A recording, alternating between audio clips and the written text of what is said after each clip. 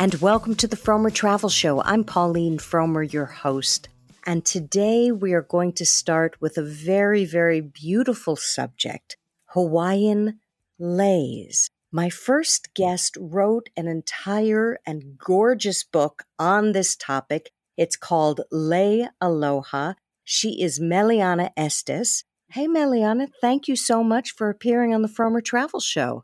Hi, thank you so much for having me. I'm so happy to be here. So this is a topic I thought I knew a lot about, and boy, oh boy, did I learn a lot from your book. Anybody who's been to Hawaii has probably been greeted with a beautiful flower lei around their necks, or maybe one made of little nuts. But I didn't understand really the significance of the lei. So I'd love to start today's talk with you just giving us a little bit of a background as to why people give leis to one another and what they've meant in the culture over the centuries. Okay. Well, first of all, I'm so grateful that a copy of Lei Aloha found its way to you. I'm never sure where the book's ending up. And so that makes me so happy that it's having a broad reach. For me, doing this book was important because lei are just so intrinsic to all parts of our life in Hawaii. And I really wanted to convey that through this book. They're not used only for greetings. They're not used only for weddings. They're used really in all parts of our lives. And that is because lei, I titled the book Lei Aloha because when I was doing my interview process with Hawaiian practitioners and lei makers and people that I adored and admired, one of the first questions I always asked was, what is lei to you? And the common answer was, lei is aloha, lei is aloha. And I'm like, okay, great. That's the name of the book, And so, and it really is. Lei is, to share a lei is to share your aloha, your love, your warmth, your acceptance, your invitation, your respect. And it's done in so many ways. And so it really is a symbol of our aloha. And aloha, as you know, is such a deep word for Hawaii for Hawaiians, because it's kind of how we feel we conduct ourselves. It means so many things. It's hello, goodbye. It's mahalo, thank you. It's love. It's your spirit, the aloha spirit. It's how we aim to live our life. And so I feel like the lei is really a symbol of that, and of sharing that with other people. Yeah, I was also struck by the fact that lei, hundreds of years ago could be a sign of nobility, that this was a ceremonial adornment. Mm-hmm. Can you talk a little bit, not just of the personal uses of leis, but also why they were so important in Hawaiian history? Mm-hmm, definitely. Well, this dates back to early Polynesian history, really. So before even Hawaiians can be documented wearing lei, in Polynesia, throughout our Polynesian countries, which we consider to be our cousins, lei have always been used to honor deities, to God, put on altars. It's a symbol, whether they were made of seeds, feathers. Feathers were reserved for nobility. So in some ways, the more precious the material, the higher ranking official or kahu or god or chief would be adorned with that lei. And so when you date back and when you go to a Bishop Museum, there's wonderful places you can learn about these types of uses for lei, for sure. Right. And it's just amazing because that has continued on. And I think in some ways where you see that more common modernly is definitely in hula, because when a hula halau selects their dance, they're usually they want to honor Hi'iaka, they want to honor Pele, they want to honor various different goddesses and gods that are part of our culture. And so they choose a lei to represent that god or goddess. And so it's still used in that way. But what I love about that is, again, it's a sign of respect. It's a sign of aloha. It's a sign of caring. And that sort of is a thread in all levels. Do you know what I mean? So it's a thread in really cultural practitioners still, in hula. It's a thread in even greeting someone coming off a plane, but it's coming from the same place. I thought it was interesting. You also say at one point in the book that hula dancers considered adorning themselves with lei. That's a way for them to become one with nature too. So that's another layer of what the lei symbolizes. Can you talk a little bit about that? Yes, well, I quoted a very wonderful person in saying that, and his name is Kuhao Zane, and he comes from a very strong lineage of hula families on the Big Island. And he is the one who really explained this notion to me in such a beautiful way that I really wanted to use this quote in the book. He says, when you're a hula dancer, you're an embodiment of the kuahu, the altar that we have in the halau. So when you're interacting and performing, you're actually dressing yourself as an offering because you are, he says about dancing, you are actually dressing yourself as an offering to the goddess Yeah. that you're honoring. And so that Wow. is the same. Yeah, it's a very, I love the way he said that because it really, to me, tied so many concepts together that were, it's hard to explain. And I think that was an important part of this book for me. It was really calling upon practitioners who have studied these parts of different lake sharing in a much more in-depth way than I have, and to be able to Right. really honor their education and their practice is Sure. really important to me. Now, the person in your life who I think it's fair to say introduced you to leis was your grandmother, but she did not start making leis as a child. This was something that became part of her life much later on. Can you tell your grandmother's story a little bit? Well, sure. So my tutu Amelia Ana Kaupua Bailey, she really did become very much an avid lay maker later in her life. And it was part of the Hawaiian Renaissance, I think, for her, because I think what a lot of people don't understand about Hawaii is that we didn't become a state till 1950. The royalty was disbanded, in 1893. And so we're actually a very new part of America. Right. But in that whole history, a lot of our culture was lost. The language, the music, certain traditional styles of hula, a lot of traditional styles of lei, navigation, these things weren't taught. They weren't celebrated when my tutu was growing up, in the 20s.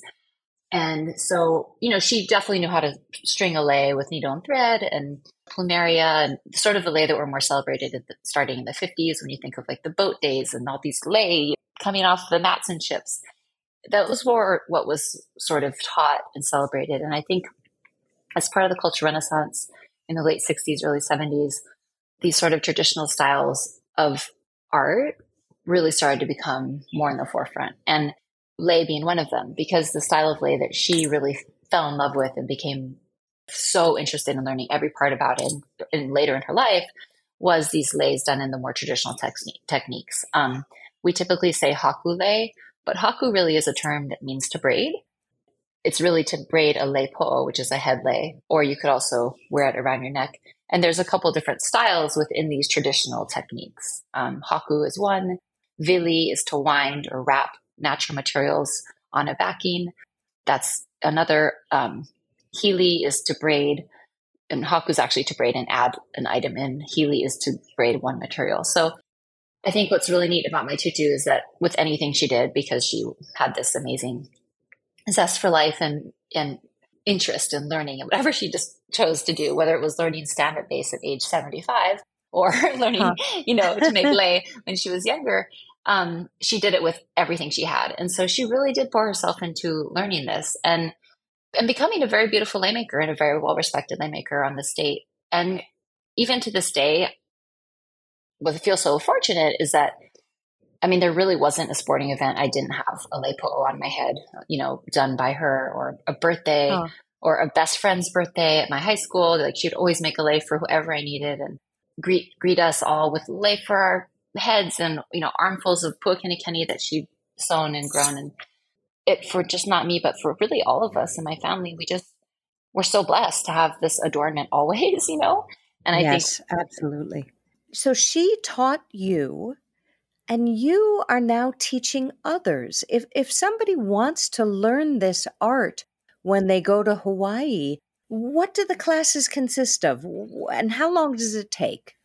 it's interesting because there's so many different styles of lei to make. I think what she taught me, what I really continue and what I'd like to teach is a style of lei called vili, which is to wind using natural materials. And I'm not going to lie, it does take a little while to master this or to even to really do a a nice lei. Um, Uh-huh.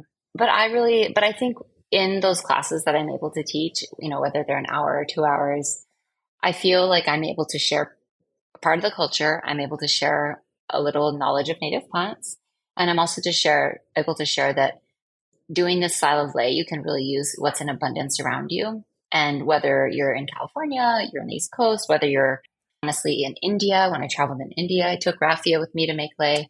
You can really do this Huh? anywhere. And it's all just part of, to me, it's again, just spreading knowledge and aloha wherever you are. I Yes. really do shy away from needing to use a certain material that's going to make your lei look this way. And I think that's partly conservation. That's partly knowing that my very favorite plants to use, some are endangered right now, or some are going through a time when we're giving Well, I that was plant a going to rest. ask you that. You Hmm. make a very interesting point in the book that because land has gotten to be so valuable in Hawaii, a lot of Hmm. the farms where people used to get their flowers from are now resorts or other types of businesses, and it's harder to get local flowers. In fact, a lot of Hmm. people, when they go to Hawaii, the lei that they will get will be made with flowers from Asia. That was a shocker to me. Hmm. Yeah, it's really sad, and it's really something I think I'm noticing more and more people are trying to give attention to. But it's true. I mean, less and less backyard growers are able to grow their pakalana and their pikake and their plumeria that then they're selling to the lei shops to support the lei industry. And so when people need lei in abundance in a great amount, they're usually leaning towards using purple orchid from Thailand. And I feel like there's such an opportunity in Hawaii with farms and different, even resorts, that are taking up land for lei, and maybe they make sure they have a native plant garden. And so if I'm coming in to do a lei making class, or anybody is, or a different lei maker is able to actually use the plants on the grounds, teach the guests at the hotel about these plants that are important to our culture. So there's so much opportunity, honestly, in education and growing flower materials. We just need to do it. And I really do hope the state or sort of is able to subsidize farmers who are growing more plants or more flowers for Yeah. lei, because it is such an important thing. And it's true. You go down to Chinatown, where I talk about the lei industry in the book a lot. And what used to be like a $5 plumeria lei will now be $10, $12. And people balk at that and Wow. they get really shocked. But I don't, because I Mhm. understand the struggle of all of the growers and the lei makers and the people who are stringing them. I mean, I don't want it to, nobody wants it to die as an art. I think I was just down there talking with Karen, who owns Cindy's Lei Shop, yesterday about the importance of everyone owning a lei needle. It's so important, for everyone to know how to string a lei, and go Yeah. pick the plumeria that are falling outside of your neighbor's tree and just say, hey, can I pick the plumeria? So I think it's just continuing that and making sure that we're all making lei as much as we can with whatever is in abundance around us. And then as a lei maker, especially for the style that I love to make, the responsibility is yours to grow your lei garden, to grow the materials you need. So I think there's a lot to learn and a lot of potential, honestly. Absolutely. Yeah.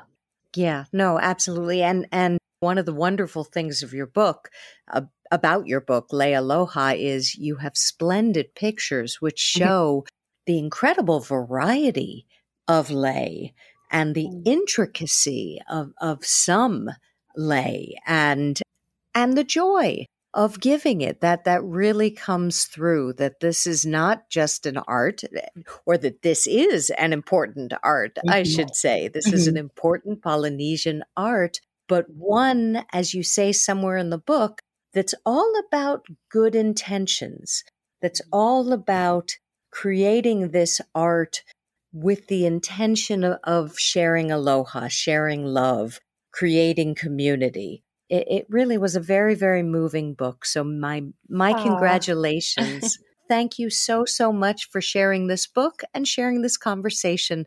Mahalo. mahalo to you too for having me. Have a great day. Aloha.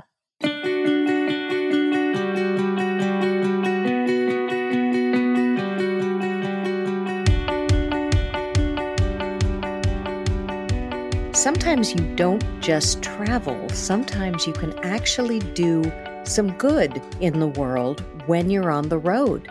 to talk about a really terrific way to make a difference when you're traveling. I have Tara Eaton on the line. She is one of the founders of the Orange County chapter of Not Just Tourists. Hey, Tara, thank you so much for speaking with me today. Hi, Pauline. Thank you.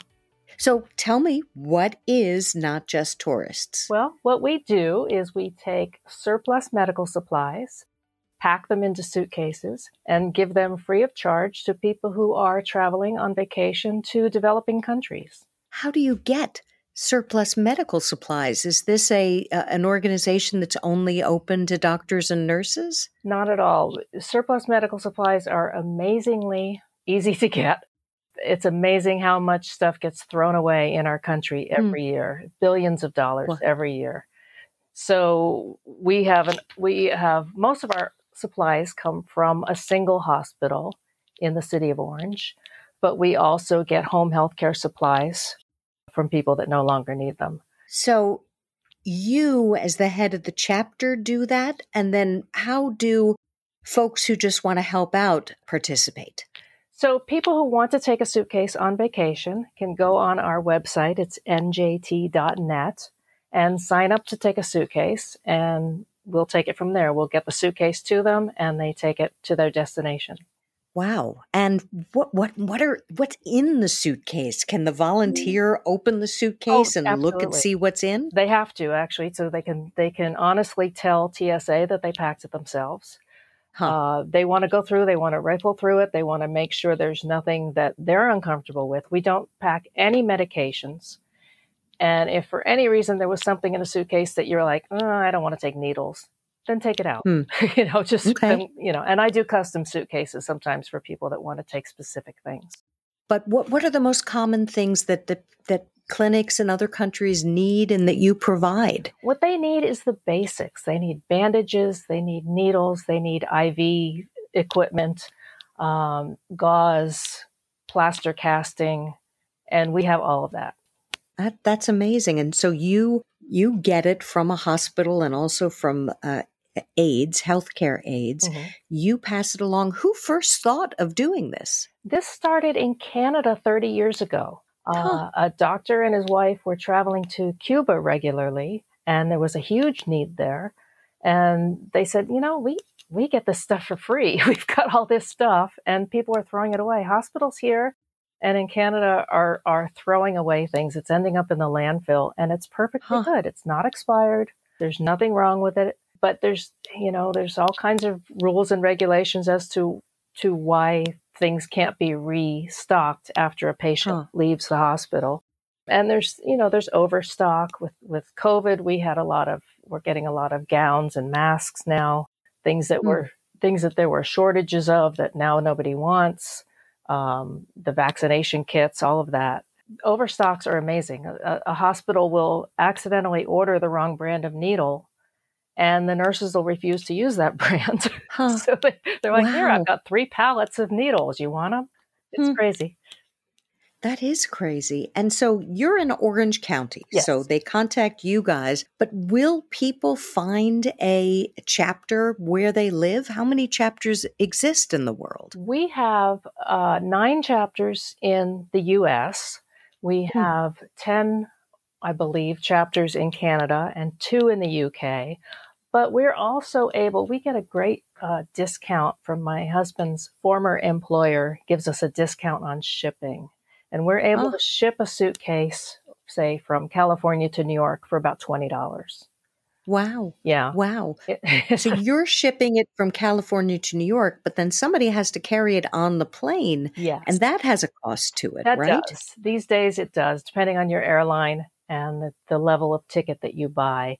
The traveler will be responsible for any airline fees. There are some Canadian airlines that will waive those fees. There are some U.S. airlines that don't charge. And it is more now than it was 5 years ago, but right. Yeah.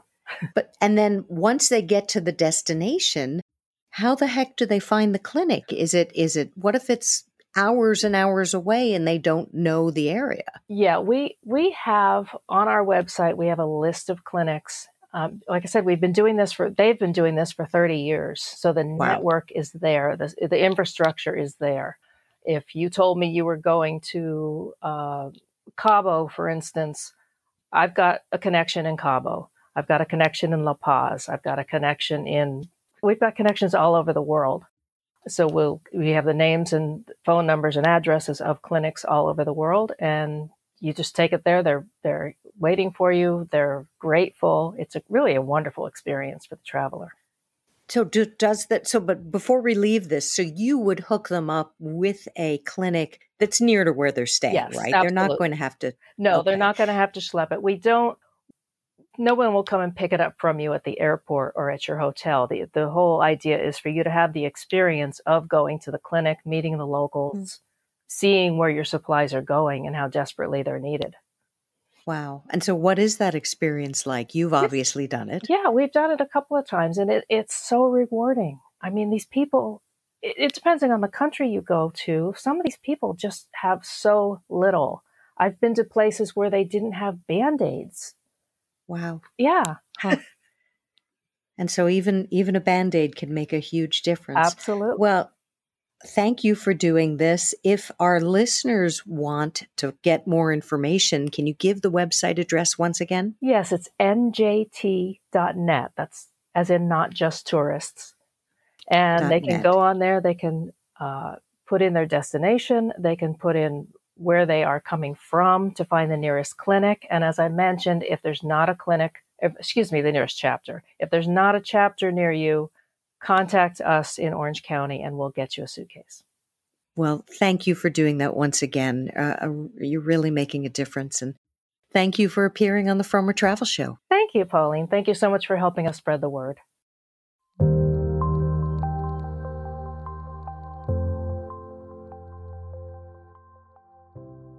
I'm very proud to say that we have a terrific article on Frommers.com right now. The headline is Alcohol-Free Vacations, How to Join the Sober Travel Trend. And to help me discuss this is its author, Joni Sweet. Hey, Joni, thank you so much for appearing on the Frommer Travel Show. Hi, Pauline. It's a pleasure to be here. So tell me, what was your inspiration for writing this article? Well, this was a trend I had been noticing for some time. But actually, your editor approached me. It was Zach Thompson, and he said, hey, we see you write a lot about travel, health, and wellness. Would you be interested in exploring this topic for us? And I jumped at the opportunity because it aligns so well with everything I love to write about. Well, what was so interesting to me about how you approached it was you showed that this is a trend that goes well beyond people who struggle with alcoholism, that a lot of just average Americans are deciding to go either alcohol-free in their lives or to make their vacations alcohol-free, right? Yeah, that's absolutely correct. What we're seeing now is called a sober curious movement. So it's not always people who are giving up alcohol because they struggle with alcohol use disorder. Sometimes they haven't even given up alcohol at all. They might just be exploring cutting back from time to time or decreasing their intake of alcohol overall as a way to feel better and appear more cleary-eyed on their vacations and in life. Yeah, absolutely. And what also is interesting is there's a flowering of new both programs within existing travel entities and new sober travel entities that are hitting the market. Let's talk a little bit first about the mainstream travel entities that you're seeing offering more alcohol-free options to their guests. What are some of those? Yeah, so one of the most interesting ones is Hyatt Hotels. They did a survey of travelers in 2021, and they found that about 50% were as likely to opt for a non-alcoholic drink as they were to grab a regular beer or cocktail. So in response to that, they created a new zero-proof beverage program across several of their properties in the United States. That's pretty mainstream. We're also seeing non-alcoholic beverage options become more widely available on cruises. For example, Carnival announced in mid-March that people on its cruises can now order alcohol-free versions of their favorite drink from their popular Alchemy bar. So that's really exciting. And Norwegian Cruise Line recently won a big award for their alcohol-free beverage program at the 2023 Vibe Vista Awards. Right. And we're also seeing more airlines doing this too, right? That's absolutely correct. So Virgin Atlantic in its upper class cabin has alcohol-free beer that passengers can now order. And Emirates too, they've created some great mocktails like a virgin cucumber gimlet that again, people in first or business class can order from the flight attendant.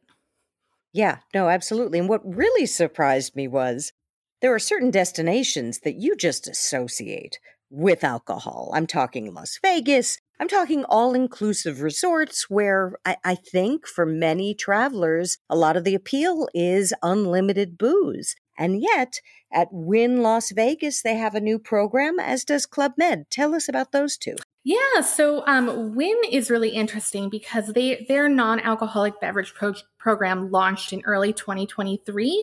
And, not only are they doing really cool non-alcoholic cocktails, but they're also incorporating some wellness promoting ingredients like ashwagandha and reishi mushrooms to make it more of a health promoting beverage. So that's exciting.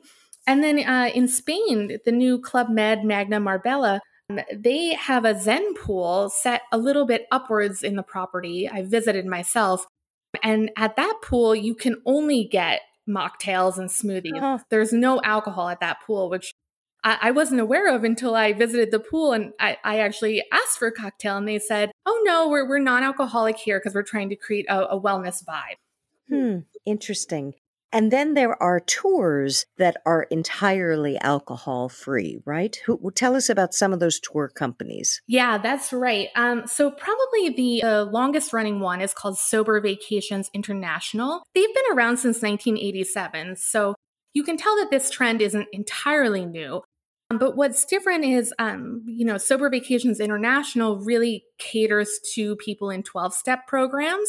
Whereas some of the newer tour operators, like We Love Lucid and Hooked, they are catering to people who maybe just want to escape from alcohol for a little while, but they're not interested in giving it up entirely. So Right. I think that's where we're seeing a big change.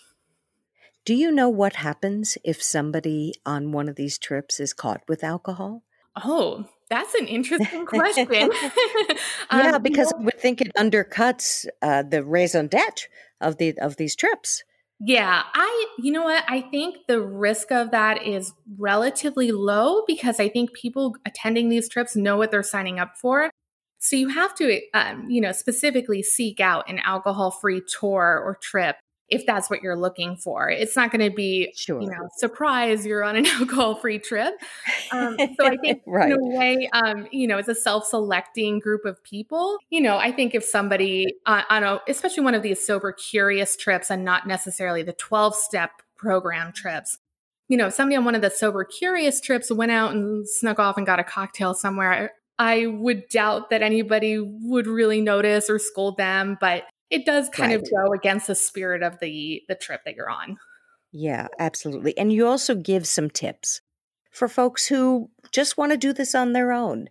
Tip number 1 is be selective about the place you go and the people you go with. That's good advice. What does it mean in practice, though? Yeah, so if you are going on a trip with a bunch of people who are really into partying or visiting all of the distilleries or breweries, that might be a trip that's kind of difficult for you to explore what it means to be sober or sober curious.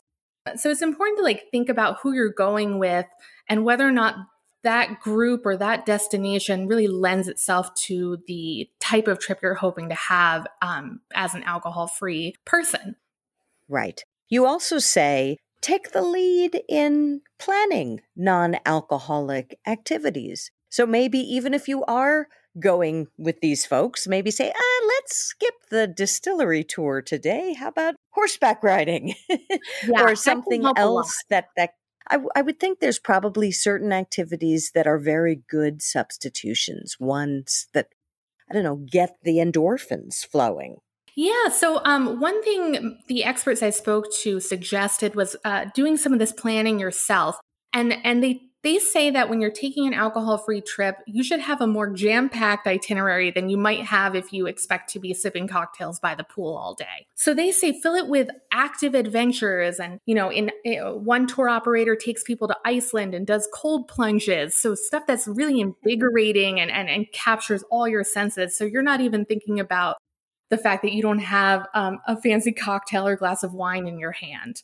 Right. And also research the places that will have nice non-alcoholic options. I still drink alcohol, so this didn't even occur to me, but I guess it's probably more, satisfying to have a really nice mocktail than just have to have water while all your travel companions are sipping wine, right? That's right. It used to be that if you'd ask for something non-alcoholic at a restaurant, the server might say, I think we have some cans of non-alcoholic beer somewhere in the back. Let me go take a look. But Right. That's changing very rapidly now. We're not seeing entire dry bars pop up. There's one in Portland I'm aware of, and I think there's one in Austin.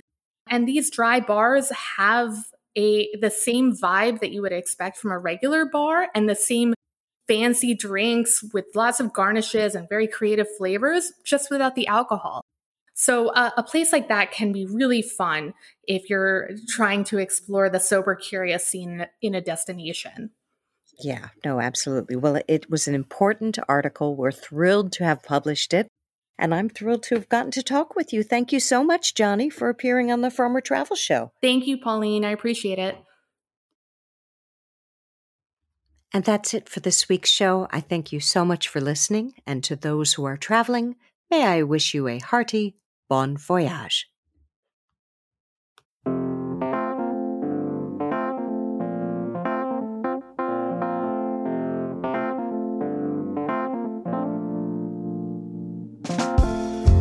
Sour candy on the table, lazy afternoons in your sweatpants, watching